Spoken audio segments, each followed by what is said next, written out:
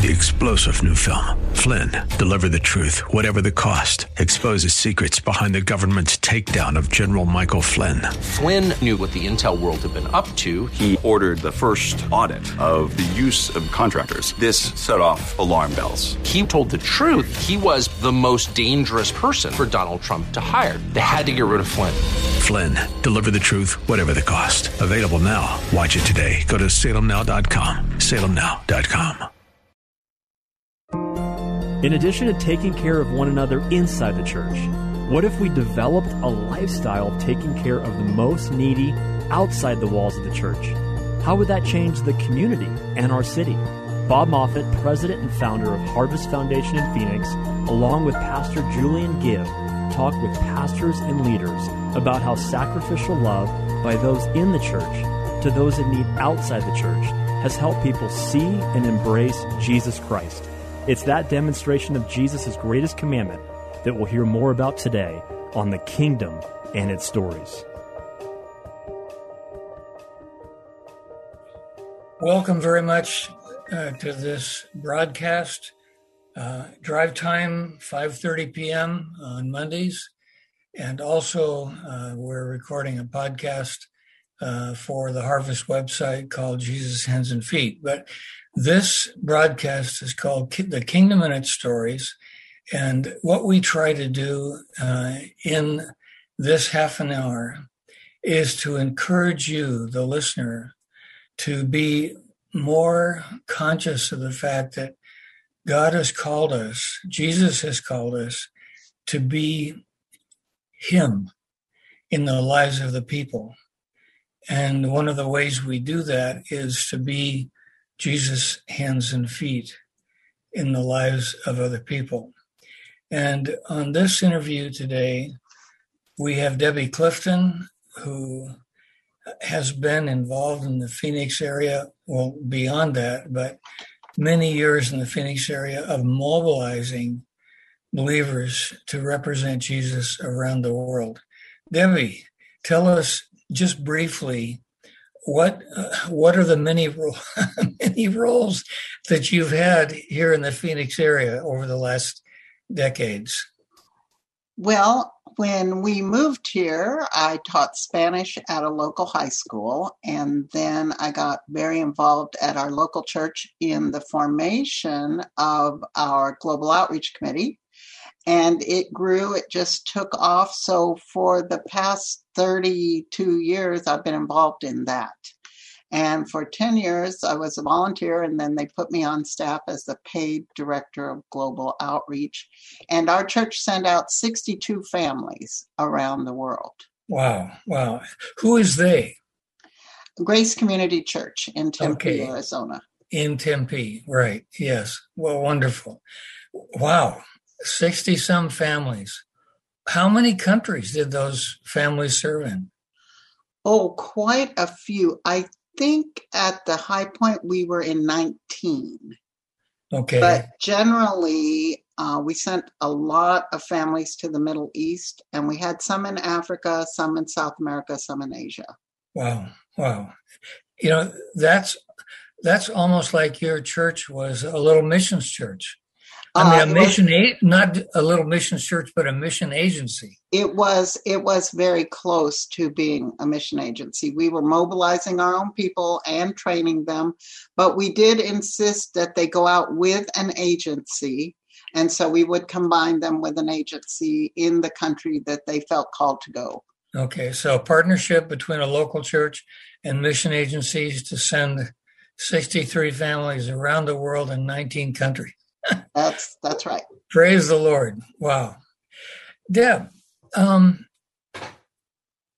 did you grow up in the church? How did you come to Christ? Well, I am a 5th generation missionary. So I grew up in the church. I was there every time the door was open. And my great-grandparents planted churches on the Shawnee Reservation in Kansas. So, I mean, in the 1880s or whatever. Wow. But my grandparents were workers in Mexico in the late 20s. And then in 1932, the president of Mexico expelled all religious workers, Catholic, Protestant, everyone.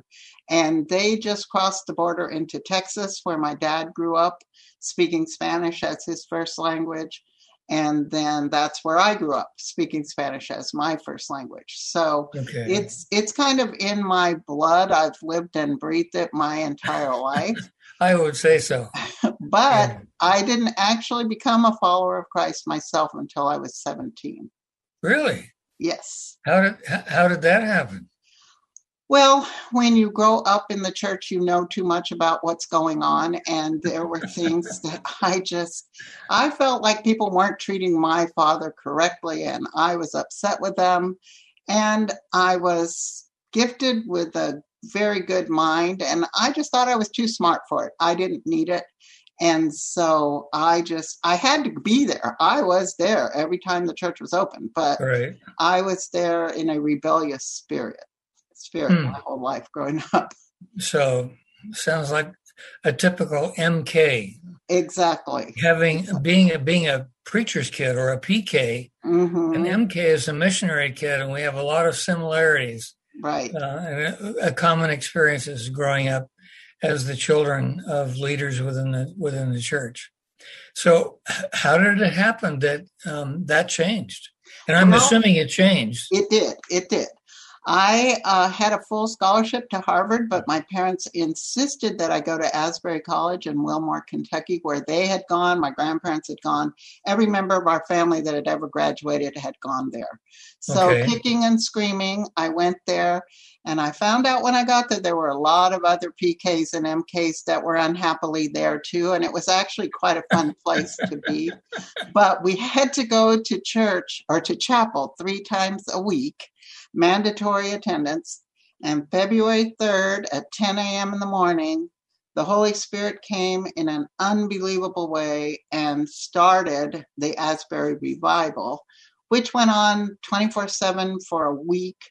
We were on the national news. There have been books written about it. The biggest book about it is called One Divine Moment by Robert Coleman, who that you're the first person that I've known that was personally involved in the Asbury Revival.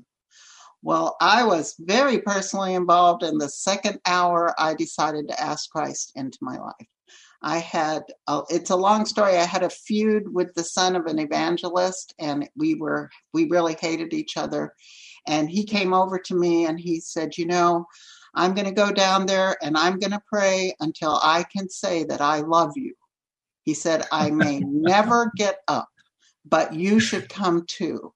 Wow. And we both went down. We prayed. We've loved each other ever since. He ended up being a senator from Kentucky and the head of the International Christian Businessmen. He's still serving the Lord. And so it changed our lives, and it changed thousands of other lives. Well, briefly tell us what the impact of as you see it, what was the impact of that Asbury Revival? Well, in the lives of the kids that were there were hundreds of kids this was 1970, time of just revolt and drug use and Vietnam and blah, blah, blah.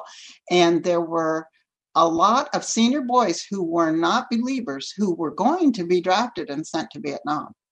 And there was a group of boys on campus who did know the Lord, who were praying for those boys every morning.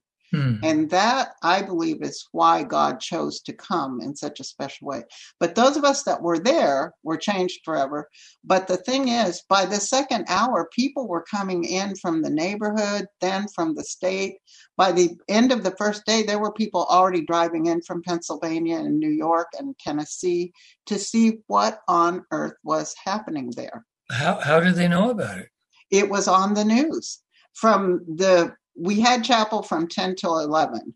And at 11, the dean said, well, I'm the academic dean. The Holy Spirit is obviously here. I'm canceling class at 11. At noon, no one went to the cafeteria. No one left the auditorium. At 1, he canceled class at 1. And by then, people were calling, and the cafeteria staff is wondering, why are these 1,200 students not here? And it got onto the radio, then it was on the TV. And that night we were on Walter Cronkite because in other schools, they were having sit-ins in the administrative offices, and we were having this gigantic movement of the Holy Spirit. There was never any preaching. We would sing a song, somebody would get up and confess sin, and there would just be dozens of people at the altar asking the Lord into their lives. What a contrast between the political sit-ins at other universities and what was happening at Asbury. Exactly. It was a truly divine and supernatural event. I happened to work in the library as my job, and so I collected all the news accounts that came out. I still have them. We were in all the news media and on the national news, but no one had seen anything like it in many years. The same thing had actually happened at Asbury in 1950, but people had forgotten about it. So it was life-changing. And from those that I know that were impacted at the school, I don't know of a single one who has fallen away. I'm sure there have to be some, but so many of the rebellious boys in that senior class ended up becoming pastors, evangelists, missionaries. I mean, all of us, it changed our lives. Deb, I know this isn't what our program is about, but this is so fascinating to me that I'm wondering, from your perspective of having been there, was there something that was a precursor to this? What was it? Was it just a spontaneous move of the Spirit of God? Or were there people praying for this? I know for sure that there were at least 4 boys that were meeting daily to pray for it. But it was God spontaneously moving. They didn't know what they were praying for. They were just praying for the salvation of their classmates. Right. They didn't know that anything like this would happen. And that day at chapel, the man who was supposed to preach stood up and said, I just feel led to do something different today. We're just going to sing one verse of a hymn and have a testimony. And we did that. And this senior boy, who was completely rebellious, sinful, reprobate kid that I knew, he stood up and he said, I went to hall prayer meeting last night for the first time in 4 years, and I asked Christ to change my life. And he sat down. And we were all just absolutely stunned. Everyone knew that Craig Underwood was a big sinner. And then we sang one more verse of a song, of a hymn, and another senior boy stood up, and then another, and we were all just absolutely dumbfounded because only God could do that. And they all said the exact same thing. They had gone to hall prayer meeting and asked Christ to change their lives. Amazing. Does that say that there's nothing that we can do to bring a revival? It's only the spontaneous work of the Spirit of God? What do you think? Personally, I know there are people who have written books on what you need to do to cause a revival to come to your church. Right. Personally, I don't think God works that way. I don't think it's an A, B, C, D, and if we check all the boxes, he will come and you will have revival. I saw a miraculous work of the Holy Spirit. Wow. And I've never seen anything like it since. I have prayed for it. I have longed for it. At Asbury, kids have tried to make it happen again. It's never happened again because it was a supernatural move of the Holy Spirit. And by that weekend, the boy I had been having the feud with and me and several others were up in Ohio sharing in Columbus, and we saw the same thing happen at churches. The altars were full, people coming and asking for forgiveness and accepting the Lord. We were 17-year-old kids getting up and just telling what had happened in our lives. That was it. Wow. We weren't preaching. Wow. It was an incredible privilege God gave you, Deb, to be a part of that. It was, and I have tried to steward it, and I have shared that story at Christian women's clubs and seen results. I shared it 2 years ago in Brazil and Argentina, and in Argentina, a large church, the pastor just got up and said, I think we need to just open the altar and people need to just come and confess sin. And before we knew it, they were all, there was just a movement and it went on and on. I can't explain the power of the story, but it is a very powerful story. How has that experience affected how you have trained the 60-some families sent out by your local church? I'm not sure I have an answer for that, except that, it's totally changed me. But I have never said, okay, do this or that, and you'll see a revival come. Right. That's never been part of the training. I have really tried to strongly plead with them to keep their personal walks with the Lord vibrant and active and disciplined, so that when they're overseas, they don't just become another story of a failure or a dropout or whatever. Because the most important thing is your personal walk with the Lord, or you have nothing to share. Right. That's what I say. We're not salesmen, but we only have one product, regardless of where we are. We only have one product, and it is Jesus. And the only way we can present Jesus in a way that is appealing and attractive is if he has made a difference in our lives. If we live just like the rest of the world, well, then who cares? Why would I want to accept Jesus? Why would I want to do what you say? Deb, then what then is the mark of living like Jesus, of being like Jesus? Well, I believe it is sacrificial love. That is what sets you apart. If you're living for Jesus, you're not living to get famous. You're not living to get rich. You're not living to take advantage of your neighbor. You are trying to help your neighbor and love your neighbor as yourself. For those of you who are listening, I just want to remind you that we're listening to a half an hour of The Kingdom and Its Stories, and we have the privilege and the honor of having Debbie Clifton with us today, and she's sharing her testimony of how God drew her as a fifth-generation missionary kid to himself.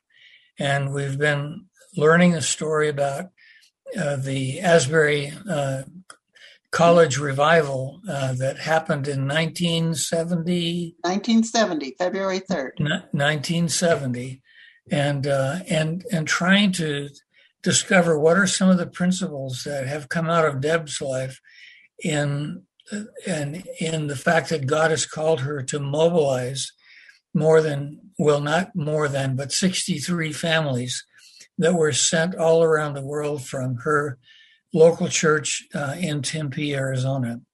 Deb, would it be right to summarize what you have said by saying that what we're looking for is not moves of God's Spirit and then responding to that, but obedience, no matter what we see or what we experience in other places, whether we're a part of an Asbury revival or not.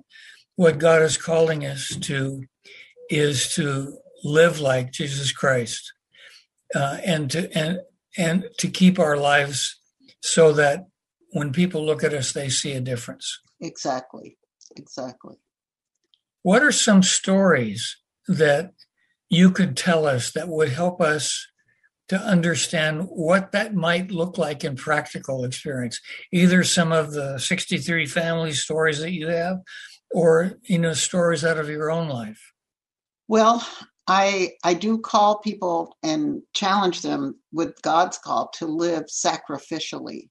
So when we send people overseas, we're asking them as much as they can to try to live like the people on the same level as the people they're trying to reach. Right. And obviously, we're not sending anybody to live in a dirt hut anymore or, to drink polluted water. But Well, that's a disappointment. I thought that was what missionaries did. No, that is not what they do.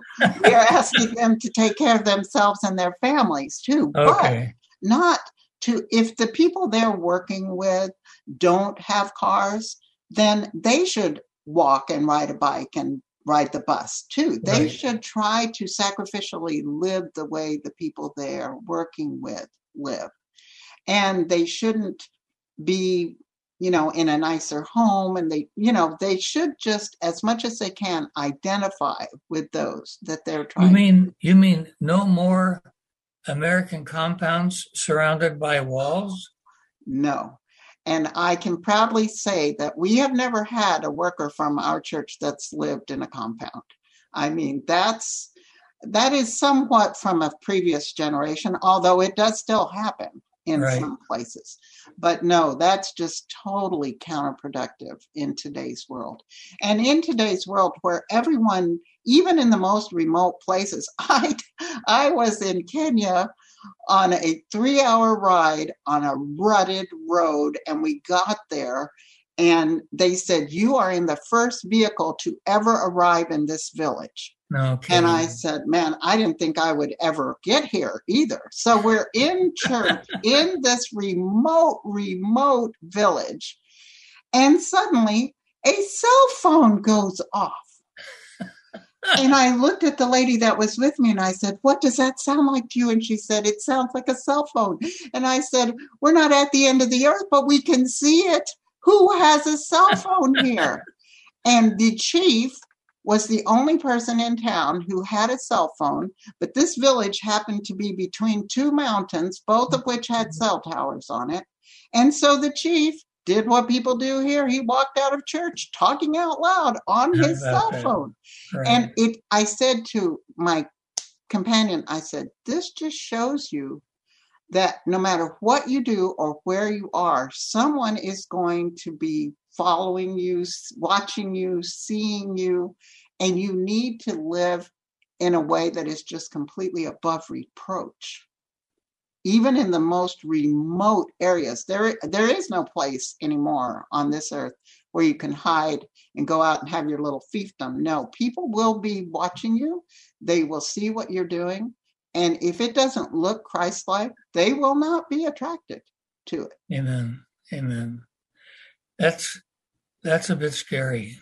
It is quite scary. It is quite scary. But if we are living to honor Christ, why would we be afraid? Right.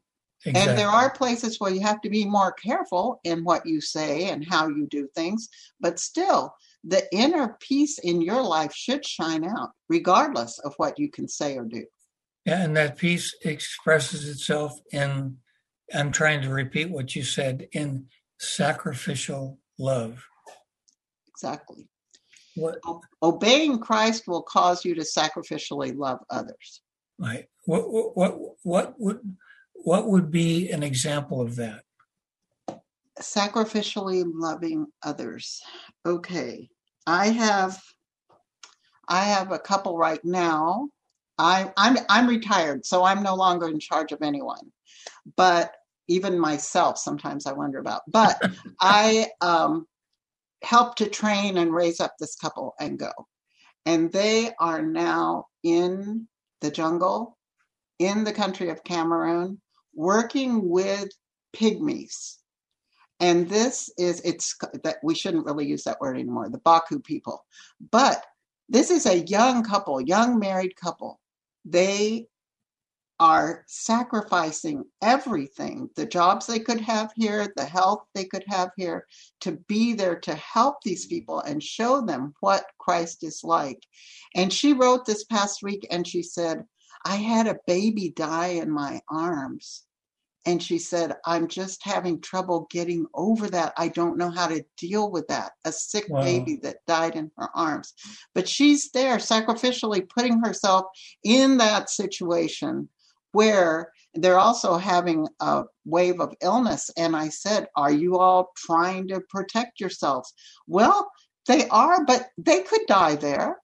Not that I ever want to see one of my workers die. We have 30 seconds left. Oh. But I just want to say and conclude by saying that we sometimes we think we have to be a missionary in Cameroon to sacrificially love others. No. And I just want to remind everyone that's listening that God doesn't call us all to go to Cameroon. What he calls us to is to sacrificially love wherever we are. Mm-hmm. And by doing that, people are drawn to Jesus. But at the same time as sacrificially loving others, we need to live in a way that shows that there's no inconsistency between what we say and how we live. Thank you, Deb. Jesus defines discipleship as come and follow me. Next Monday at 5:30 p.m. on Faith Talk 1360, we'll hear another testimonial from a leader demonstrating how they and the people of the church are sacrificially loving the needy and beginning to see real change in their communities.